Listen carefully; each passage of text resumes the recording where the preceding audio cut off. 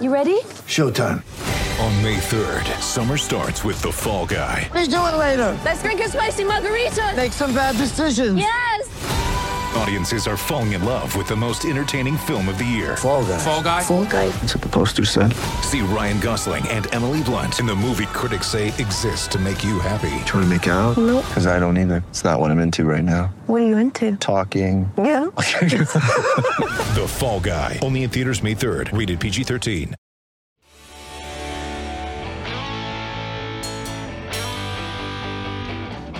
Hello, everybody, and welcome to Gobbler Country's Talking Turkey. This is our regular show for the preview of the next game. Joining me tonight is Brian Manning, my regular co-host. Jay is out doing Navy stuff, so he won't be chipping in this evening. It's just back to Brian and me. So how you doing tonight, Brian? I'm doing good, John. Ready to go ahead and start looking toward Louisville and putting Wake Forest in the rearview mirror. Yeah. Now, Louisville decided that they wanted to do a little question and answer exchange. Did you get that email that I sent you with my couple of answers? And Yeah, I'll take a look at it tonight and have it into you by the AM. okay, good, because then I'll send it off to the Louisville guys, and hopefully I've already sent them ours, so hopefully they'll exchange them back and we can get that out. That's one thing. Louisville.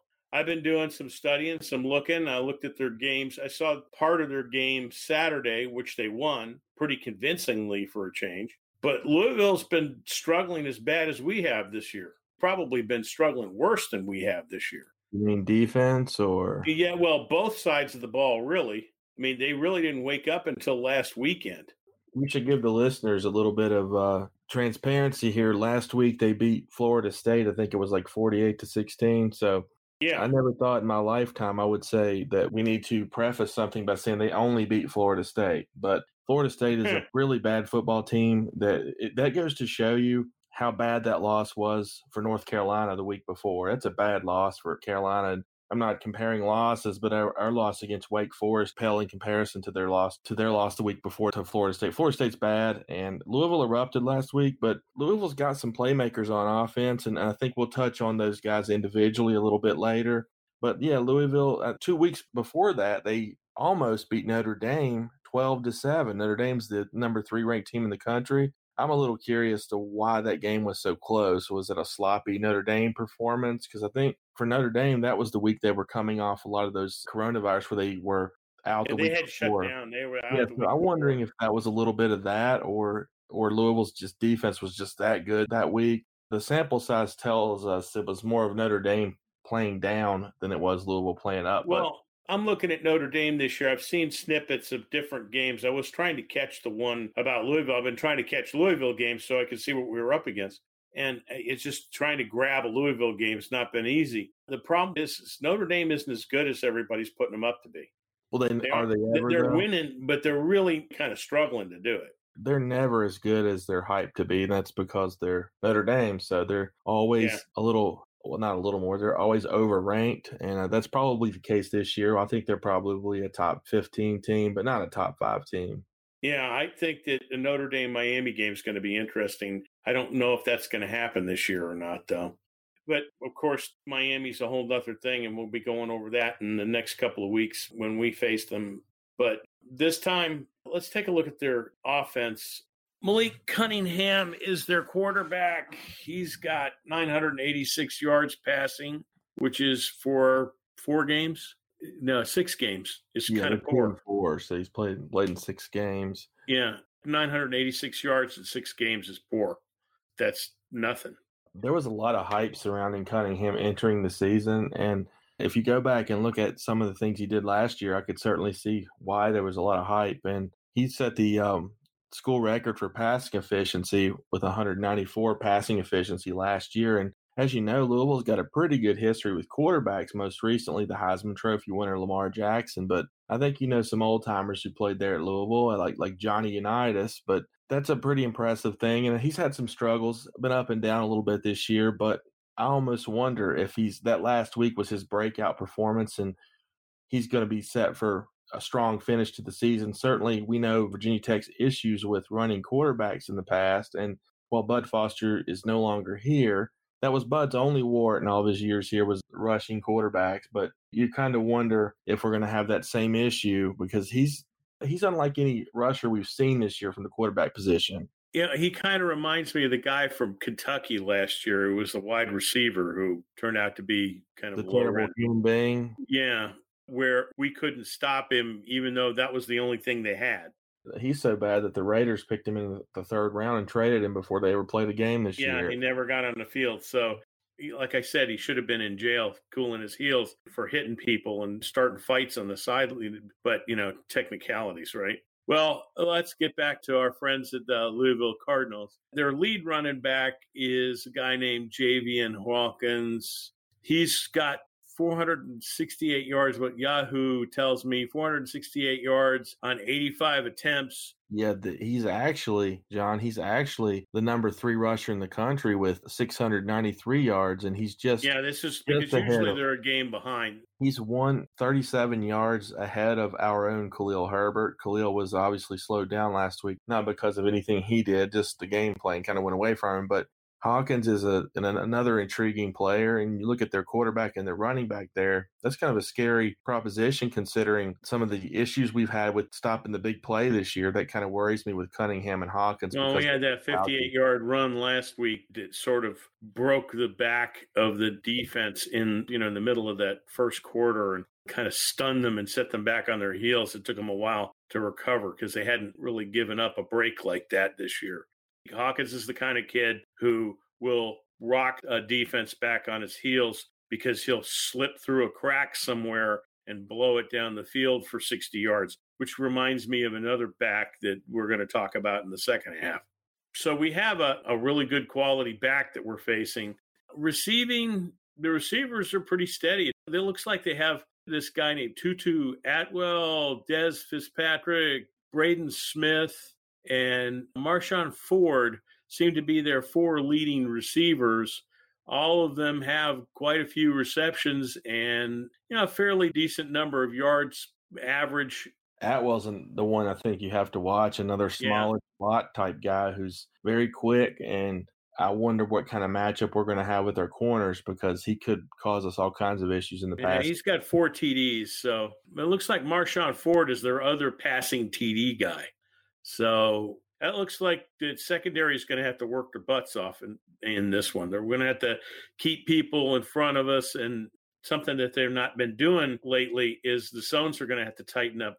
We've been playing off people too far and giving away critical yardage in the middle of the field, which is shortening and disadvantaging our defense on that particular score. So we let people too close to the red zone on not covering tight on some of these underneath passes. So that's their offense. As we come back from the commercial break, we're going to cover kind of the defenses, but our offense and a little bit of our defensive effort and maybe some of their defense. So we'll be back right after this message. Hello, everyone, and welcome back to Gobbler Country's Talking Turkey. Before the break, we were kind of previewing Louisville and some of their offensive weapons and the dangers that they could cause the Hokies defense, which right now is still a work in progress with a lot of issues over the early part of the season, which we saw last week. Some things got better in the second half of that game, but it was kind of overshadowed by the offensive struggles. But as we look at Louisville's defense against our offense, I believe we could move the ball easily this week. And I thought that last week, but I really believe we get back on track this week and move the ball really well. They have some good players, especially at linebacker, but I don't believe they're going to be an issue for our offensive line to move around on the line of scrimmage. Their linebackers seem to be relatively good. Their secondary seems to be okay, decent, but their defensive line is not overly large and doesn't seem to have a big reputation for controlling the line of scrimmage. So we'll see. The offensive woes last week, both of us, and I even checked with Joshua and we talked with Jay, and everybody knows how we're all feeling with the fact that last week's game was not lost by the defense. It was lost by the offense, and it wasn't lost necessarily on the ground execution by the offense. It was lost up in the booth somewhere when somebody lost their backup game plan that said, okay, our basic 4 plays don't work. Let's go with some better plays. and some more complex action to try to change some of this overflow and loading the box. And none of that happened at all for the whole game. The only thing is that we broke into that panicked third and long passing kind of nonsense that obviously Hendon Hooker was having problems. I was writing this article and I'm still working on it just as a note, and I'm kind of concerned about Hooker. I think we missed something in the ramp up to this. There might be a problem with Hendon Hooker's throwing. I was watching some of the replay stuff and some of the plays online, and he wasn't getting his hips torqued around the right way. His footwork was off. His body positioning was off, making throws. Not all the time. Sometimes he was on and he was hitting some decent passes, but especially in high pressure situations, he seemed to be so rushed and hurried. He wasn't getting his feet set up underneath him. So all of his mechanics were wrong. Maybe we didn't notice this year. That's a spring practice thing. That's a missing spring practice. That's a training thing. That's a missing fall practice thing. And we know how the Hokies have struggled with fall practice and how they've been sliced apart and they haven't been able to practice together. So I'm a little concerned with our passing game anyway. So Cornelson's going to have to do something on the ground. It's just he's going to have to make adjustment. He's got to use Khalil Herbert. He's got to make simple calls and allow Hooker to have some decently quiet, simple reads where he can get his feet up underneath him, and also where he's not in third and long and panicked trying to make a throw that, we've got maybe third and short and we could actually run if we needed to, Yeah, Cornelson has shown an issue since he's been the coordinator here of not being able to adjust to the opposition. And I think it's common knowledge, really, that the Jerry Keel, who was here for the brief time last year, had issues with Cornelson and his ability to dissect opponents' game film and how to attack the weaknesses. And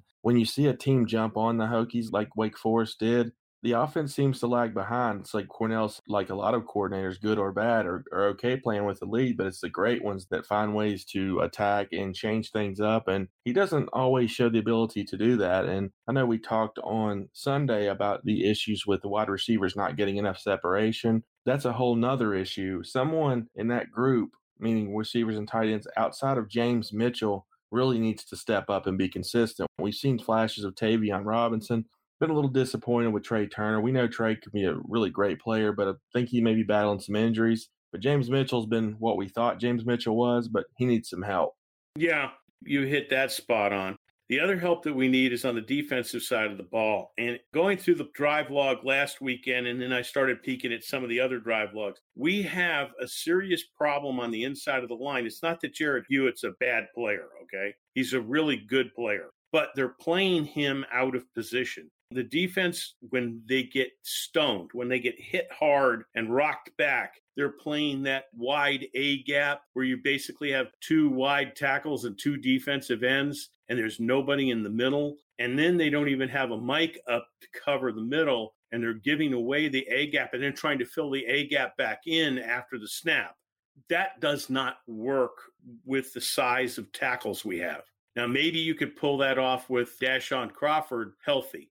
Or maybe you can pull that off with Tywan Garbett on the outside because Tywan Garbett is big enough that he can shade in and play like a tackle. Garbett's not going to be back for a while. He finally came back. That was our big news for the podcast, is he seems to have solved whatever he was solving at home and has rejoined the team. I don't know how long it's going to take to get him in shape. That's the whole thing, is that's going to be one of those, we might see him by the end of the year. I don't know. But he has been evidently going to school. It's just that he wasn't with the team. So the defense needs help. And because of that defensive line needing some better help, I'm surprised that Tierlink kept calling that wide center because it was putting Jared Hewitt in a bad situation, and Hewitt boiled over. He was already flagged a couple of times for a couple of things inside the interior, or at least warned. I saw a couple of warnings pop up, but it was obvious that the targeting call was punishment for other prior behavior to that. He was running out of control, and somebody needed to yank him in and talk him down. That we're so thin kind of kept him on the line of scrimmage instead of on the sideline with a coach in his ear hole. So that's that. I'm going to let you finish up. Yeah, well, as we wind this one down, we'll look ahead and want to go ahead and maybe make a prediction for this weekend's game. I want to say that I think it's exciting. I know Coach Fuente talked about the previous schedule, how it was every year. And I think one game he mentioned every year, he didn't mention it, but he was talking about how we have to play Boston College every year. And I think he disagreed with why we have to play them every year. I like the schedule this year, and I know a lot of people are liking this conference-only schedule, and I personally think Louisville should be on the schedule every year. I'm excited about this game this weekend, and hopefully we go down there and get a win. We recruit against these guys a lot, and I'm thinking that if we play good, solid football, and if we don't get away from using a varied running game and don't put Hendon in bad situations on 3rd and long, I think we should be able to handle this. I can't guarantee a score right now. I'm still thinking about it. I'm going to go ahead and say we're going to win this game, but I thought we would last week. I really do feel good about this weekend's game. And like you, I'm going to hold off on a score prediction right now because a lot of things I saw last week have given me some trepidation in doing such. So we'll see when the preview comes out where I'm going to go with that. Yeah, and me, I put mine out when we actually publish this. So, like I said, I haven't thought about that, but one thing I have thought about, and it's something that we always think about, we love our Hokies, and that's how we end our show with Go Hokies. Go Hokies.